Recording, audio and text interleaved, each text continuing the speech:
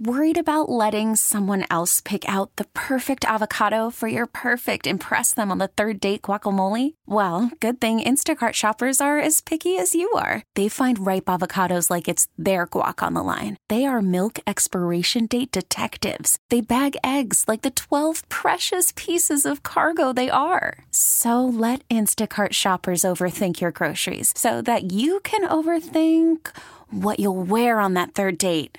Download the Instacart app to get free delivery on your first 3 orders while supplies last. Minimum $10 per order. Additional terms apply. Welcome to Nothing Impossible. Now, here are your hosts, Michael Calhoun and Travis Sheridan on News Radio 1120 KMOX. Well, on this holiday weekend, are you thinking about taking an Uber?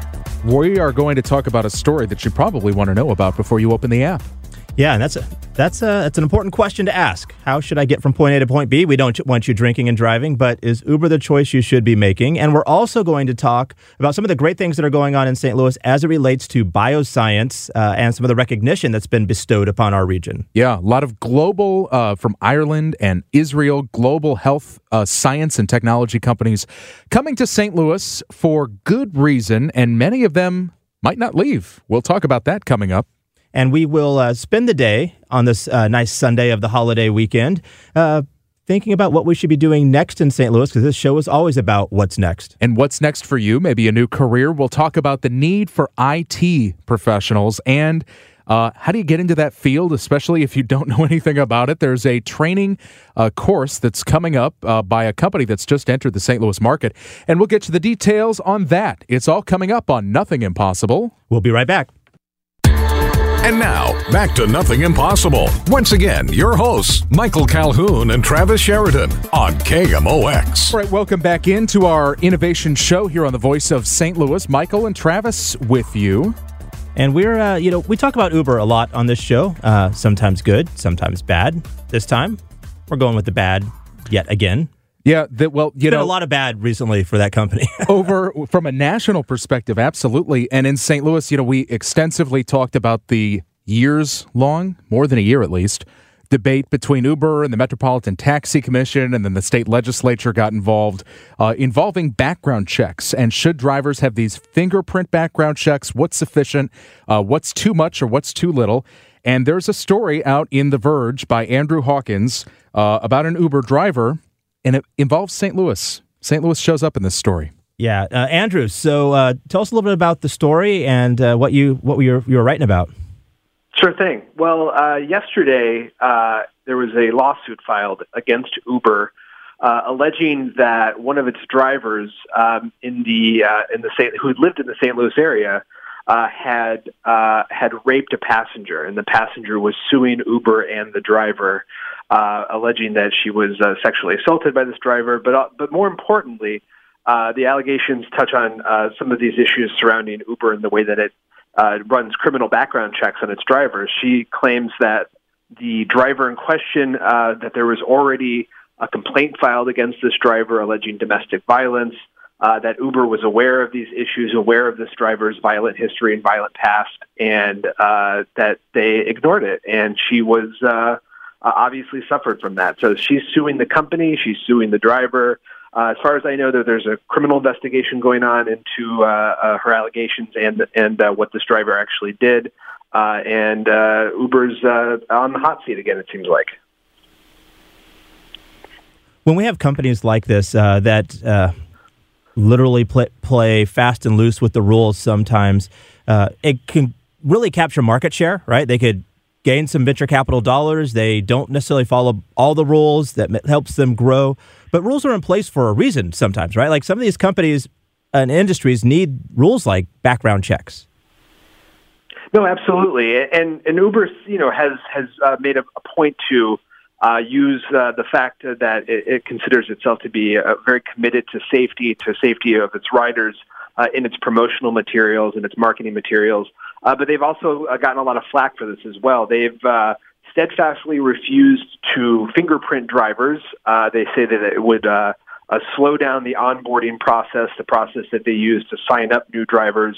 They use an electronic criminal background check But they have long resisted this effort by a lot of safety advocates to get them to fingerprint their drivers. They say that it would be detrimental to their business. They got into a fight with the city of Austin over this a few years back. They actually pulled out of Austin because Austin, Texas, tried to force or require Uber to fingerprint its drivers. They've recently resolved that after the state of Texas passed some legislation favoring ride-hailing, and basically Uber was able to win that fight over the city of Austin. But yeah, it's definitely a problem. They've had to pay numerous fines over the years, millions of dollars, to settle claims that they've misled people about how safe that their rides are. And as you can see, it's continuing to be a problem for them. And in addition to going to police like you do when there's an issue like this, an assault like this, there was also a report that was sent to Uber, because that's what the company says, especially when the background check issue came up. I remember sitting, in fact, in court, and Lyft making this argument too, when they were in court against the St. Louis Metro Taxi Commission, that their app, whether it's the rating system, a low rating deactivates a driver, incident reports come in. If you file a complaint, the company takes action, they say. And what did you find about when this victim went to Uber? What did the company do? So the victim says that there was a prior complaint made against this driver. He apparently was involved in a domestic violence situation where a woman that he was living with filed charges against him because she claims that he beat her up. And then afterwards, in addition to filing charges against him, she also filed a complaint specifically with Uber because she knew that he was an Uber driver, and she wanted to let them know that he was not someone that their riders could be safe taking a trip with. Uber, according to the lawsuit, Uber, launched an internal investigation, and their representatives have told me, I reached out to them to find out what happened here, and they said that they felt like they handled the situation properly, that they conducted an investigation, they talked to both sides.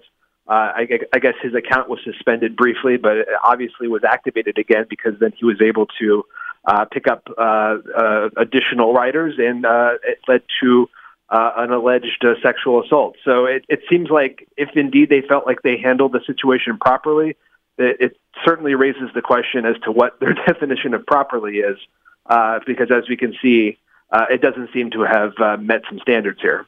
I think it also raises the question of how do we define handled? So was it handled? Exactly. Was it handled properly?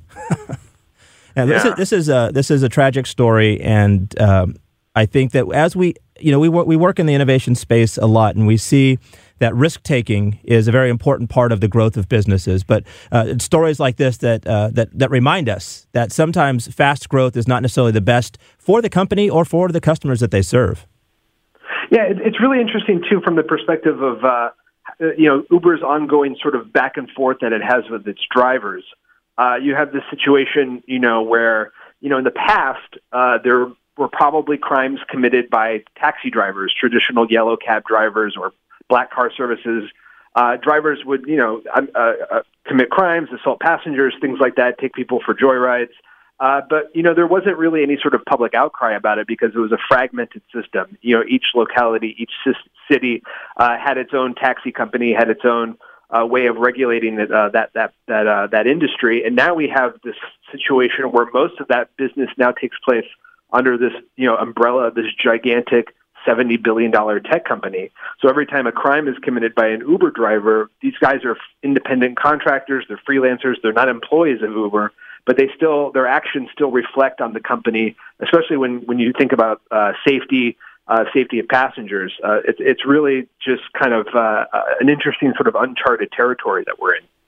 And should note that for what do you think, Travis? About a year, maybe a year and a half, Uber technically operated illegally in the St. Louis area before the state regulations kicked in. The taxi commission was just kind of laissez-faire with it during that period. Yeah, and I think now it's important for companies like this or industries like this to continue to be regulated in appropriate ways. And as Andrew said, the taxi industry there's been criminals that have driven taxis too. We're not pretending that hasn't happened. But there's a microscope on when you hit this size of scale. I think there's a brighter light on you. Andrew Hawkins from The Verge, thank you so much. And if you want to read this story, theverge.com, or go to my Twitter account. I've tweeted about it. And thank you so much for joining us to talk about this. Thanks for having me, guys. Always a pleasure. And now, back to Nothing Impossible. Once again, your hosts, Michael Calhoun and Travis Sheridan on KMOX. All right, Michael and Travis with you, and this was a big week for St. Louis and the biotech industry in St. Louis, Travis. Hasn't like it just been a big decade for the biotech industry in St. Louis? I mean, why this week? Well, this week we had some international companies come to town, and we also had a study from a part of J.P. Morgan Chase come out that was very kind to St. Louis. So let's get the details right now. Don Rubin, BioSTL. Thank you so much for calling into Nothing Impossible. Oh, my pleasure. Thanks, Michael. Thanks, Travis. So what was this recognition from J.P. Morgan Chase? Yeah, well, it was really a great feather in the cap for St. Louis. You know, it is a recognition of the long-term, tenacious, comprehensive approach that BioSTL has undertaken for the last decade and a half to build what they call an industry cluster. The whole idea of clusters is something that Harvard Business School created a couple of decades ago about having just a concentration of activity in a particular sector that really can strengthen the economy of a region. And they selected the bioscience cluster in St. Louis as a model for the rest of the country.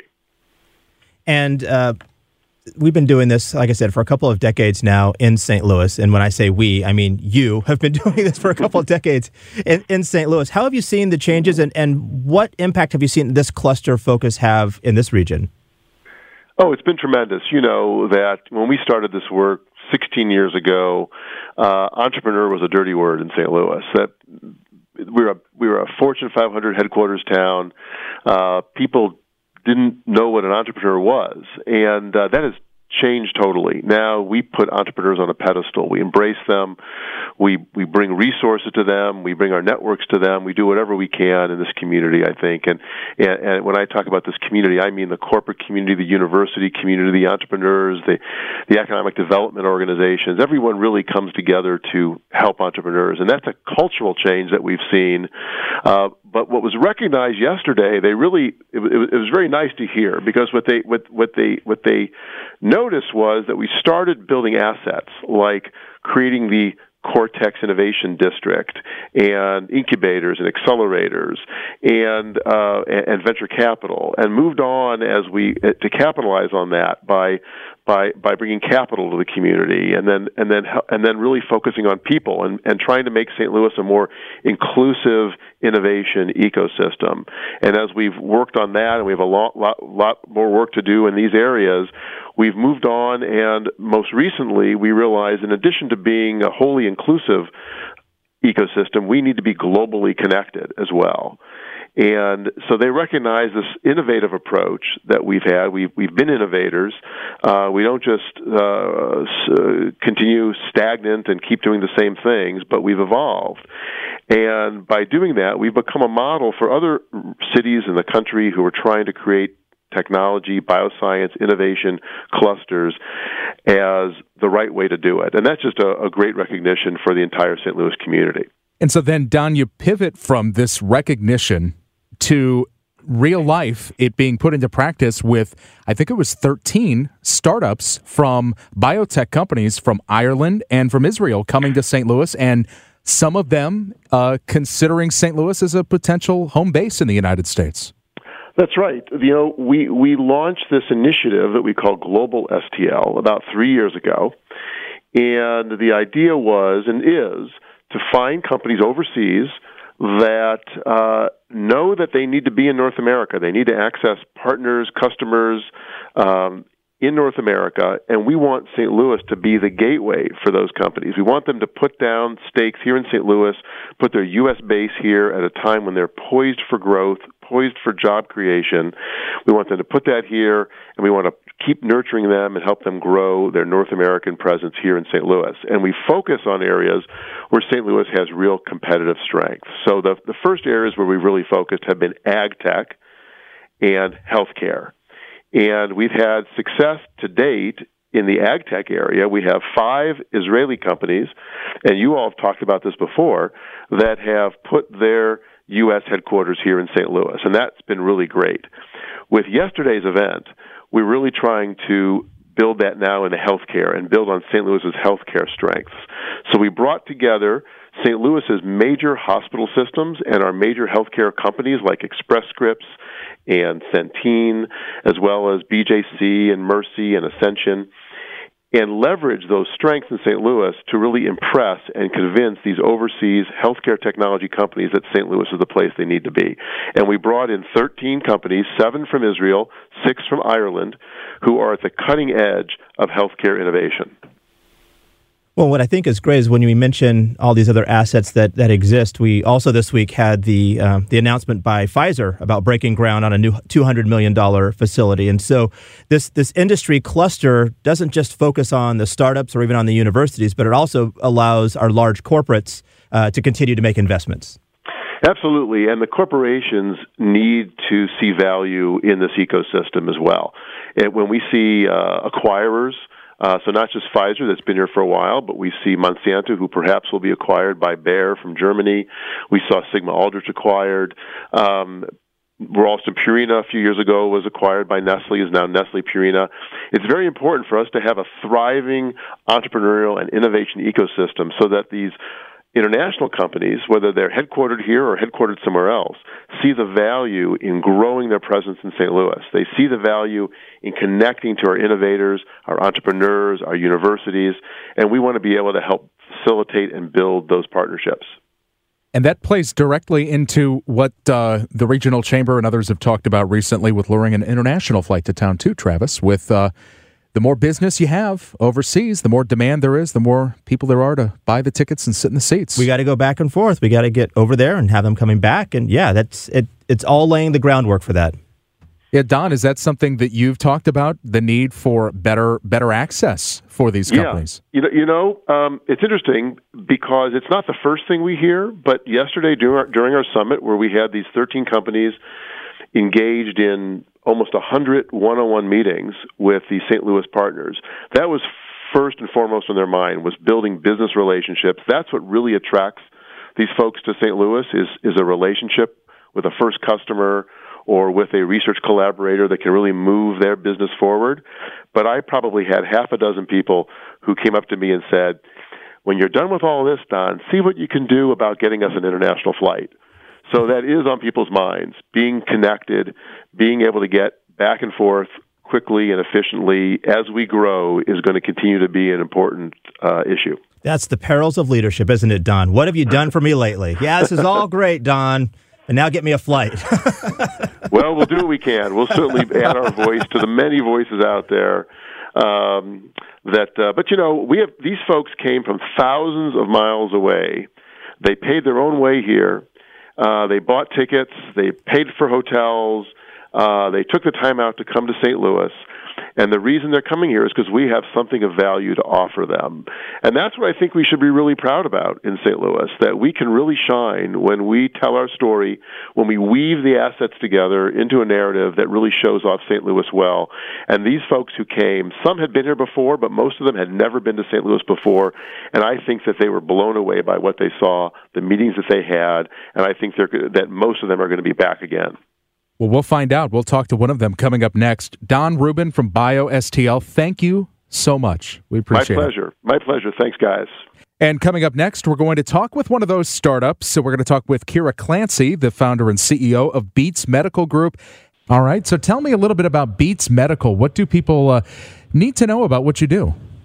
So Beats Medical provides treatment for Parkinson's disease delivered through the iPhone and iPad. We provide exercises based around tailored physical therapy, occupational therapy, and speech pathology therapies, delivered daily through the phone, through assessments and treatments. It's available online and in the App Store and through our website, www.beatsmedical.com. And tell me a little bit about how you came to this and how you got going with this. So my background is a physical therapist, and I did a PhD in predictive analytics and neurosurgery, and that kind of led me to developing the algorithms for individualized, tailored therapy at home for Parkinson's disease. I've been working within the technology since 2012, and we currently have users with Parkinson's disease using the technology in over 40 countries worldwide to take control of their symptoms today at home. And tell me about where you're from and how you came to even be aware of St. Louis and its biotech and startup scene. So I'm actually based in Ireland, and I met with the BioSTL team there last year. They told me all about St. Louis, and St. Louis is actually a real center of excellence when it comes to neurological research. So I had heard of St. Louis from that perspective. But when there was an opportunity to come here and meet with individuals in the research community and the healthcare community through BioSTL's connections, I jumped on board, and great collaborations have already happened because of BioSTL's intros and work they've done with us. Yeah, tell me about some of those connections and what was on the agenda when you came to St. Louis. What did you do? What did you learn? So I first came to St. Louis back in January. So the first thing that we were looking to do was we've done a number of research studies in Europe, but we were looking to do our first U.S. clinical trial. So the team at BioSTL introduced us to Washington University, and we commenced our first U.S. clinical trial there. And on this trip, we were meeting with those companies in the healthcare community here, so the major hospital groups like Mercy and Ascension and Express Scripts, within the St. Louis area to discuss our work and their work and identify if there's potential collaborations there.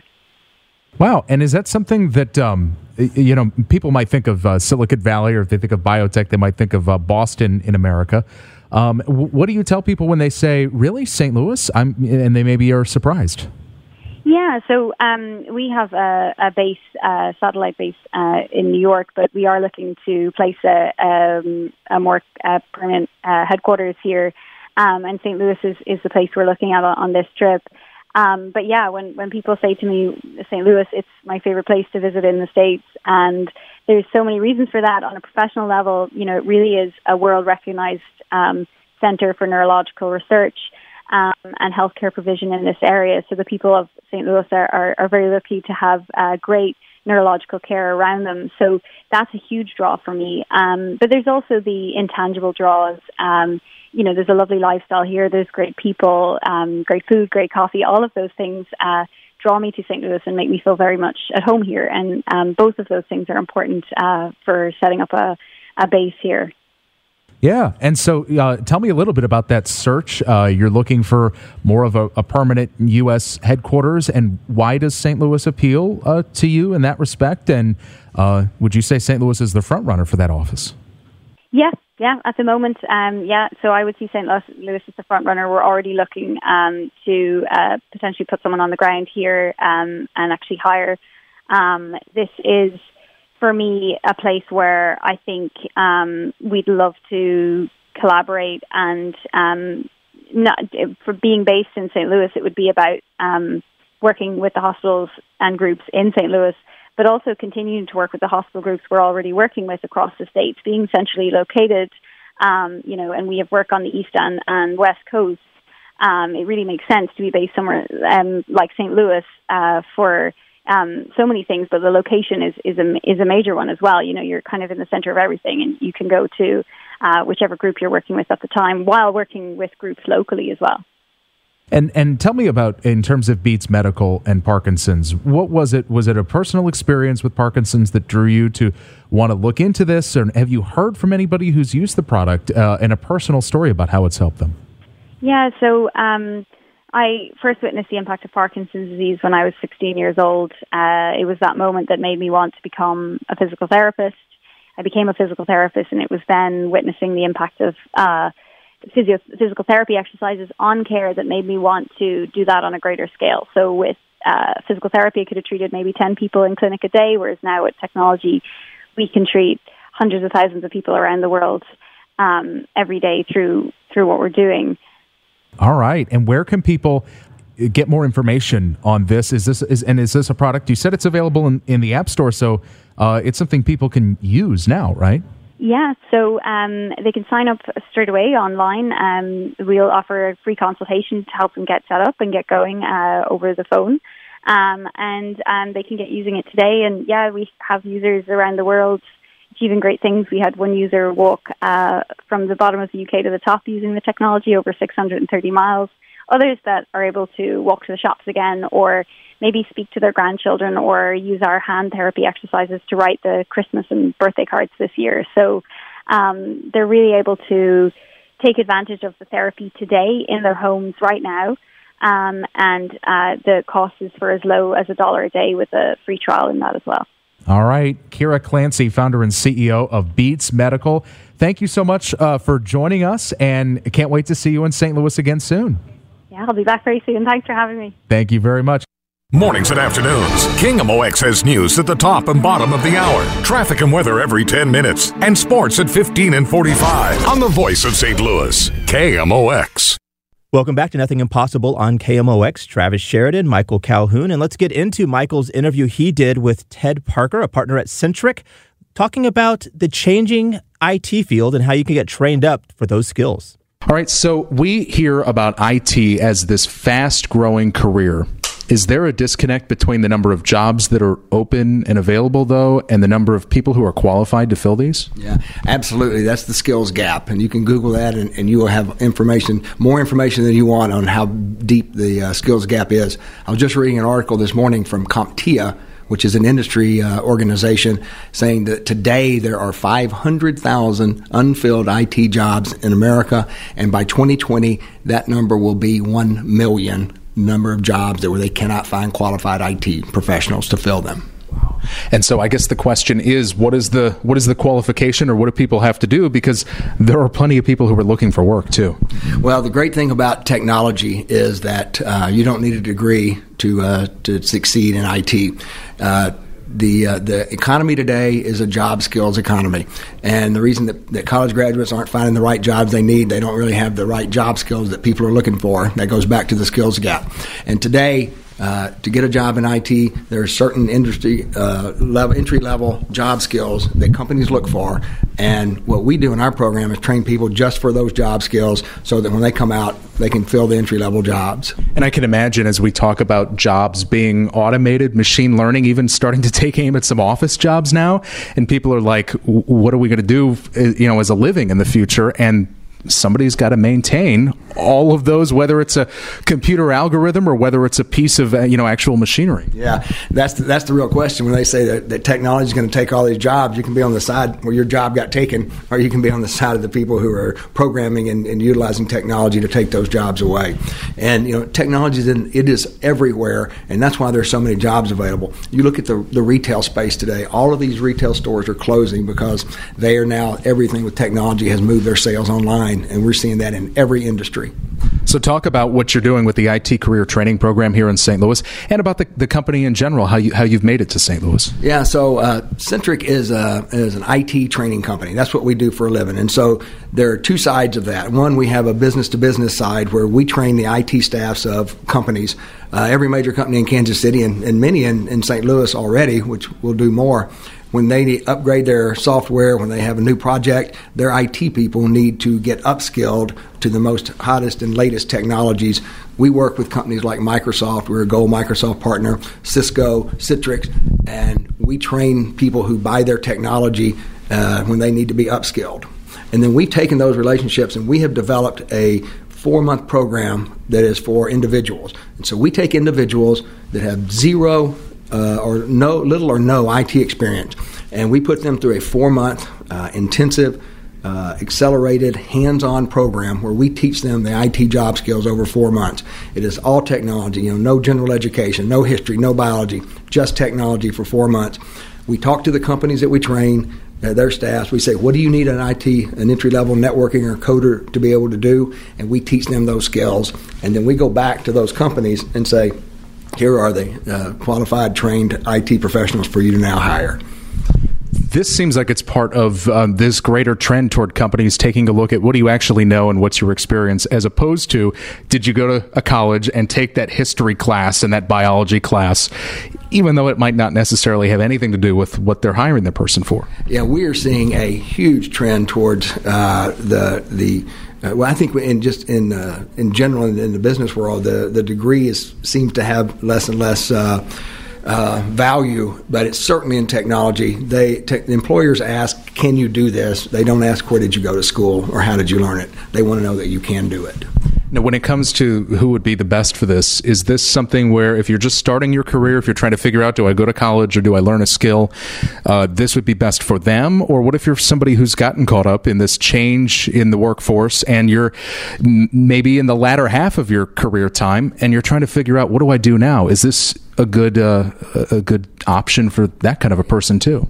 Michael, that's a great question, and it's about half and half in our program. We have a huge segment of our people that are, I'd say, 30 to 50-year-old, and we've had some that even older than 50 who either were in a blue-collar job and they got hurt, or they had kids, but they don't. The common ground is that there's not a real opportunity, and they're going to be making the same amount of money in 10 years or 15 years that they're making today, and they say, I need to do something different. So those people are where our program started. And then about 5 years ago, we started with the rising tuition cost and the student loan debt. We started seeing a much more significant demand from kids who either don't go to college, they go to college and drop out after a year, even some who have degrees and can't get a job in the field where their major was. And so that is really a growing segment of what our business is, the career starters, if you will. But today it's about equal. Now, you're from Kansas City. The company's from Kansas City. And what have you learned about St. Louis or figured out about especially the technology market? Because we see these, Popular Mechanics or other, publications come out with their rankings, and sometimes St. Louis is high and sometimes St. Louis is low. So from your perspective, is St. Louis this hot technology market that we keep hearing about? St. Louis is definitely a hot technology market. So we went, when we've looked for where to expand for the last several years, and so we chose St. Louis for several reasons. Number one, geographic proximity. It's easy for us to ensure that the quality and the result that we want our students to get is here because we're close. But second of all was the technology environment. We see companies over here that basically utilize the same technologies that companies use in Kansas City, so our program fits really, really well. But we also see, even more so, a greater gap in the jobs that are available that the companies can't fill. I mean, the St. Louis report on workforce estimating that there's going to be 10,000 more technology jobs coming to St. Louis in the next 5 years. The CIOs can't fill their jobs, and we see that and universities aren't doing this. Universities, and it's not a reflection on the University of Missouri system. It's nationwide.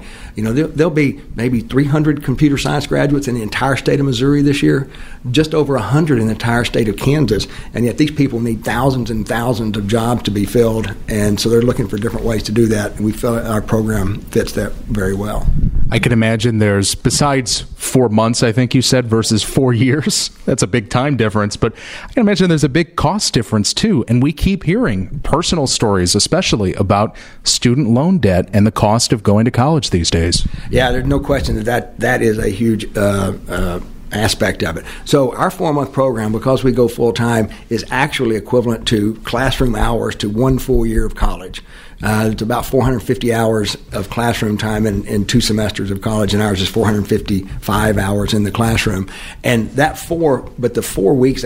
4 months aspect of it versus 4 years is so important to so many people, especially the career changers who say, I can't put my life on hold for 4 years, but they can do it for 4 months. And the young kids that are, in a hurry to get started out there, they look at it and say, yeah, I can get this done and get into a new career in just 4 months. All right. So people have heard this. They want to know, when do I get started? When can I sign up? Where do I go? What are the dates? And all of that information. Yeah. So our first class starts in August the 14th, and that's our IT networking class, and our coding class starts on September 11th.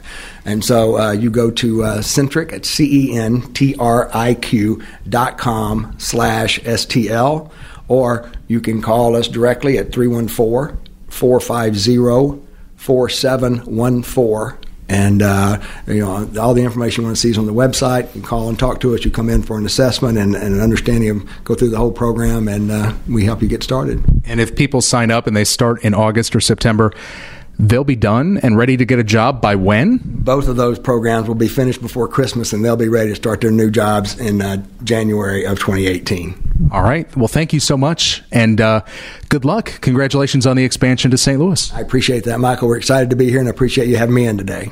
All right, so the workforce is changing. You know what? The world's changing, people. And if it does change, you'll hear about it here on Nothing Impossible. Thanks for joining us. We really need new phones. T-Mobile will cover the cost of 4 amazing new iPhone 15s, and each line is only $25 a month. New iPhone 15s? It's better over here. Only at T-Mobile, get 4 iPhone 15s on us and 4 lines for $25 per line per month with eligible trade-in when you switch. Minimum of 4 lines for $25 per line per month with autopay discount using debit or bank account. $5 more per line without autopay, plus taxes and fees. Phone fee at 24 monthly bill credits for well-qualified customers. Contact us before canceling account to continue bill credits or credit stop and balance on required finance agreement due. $35 per line connection charge applies. See T-Mobile.com.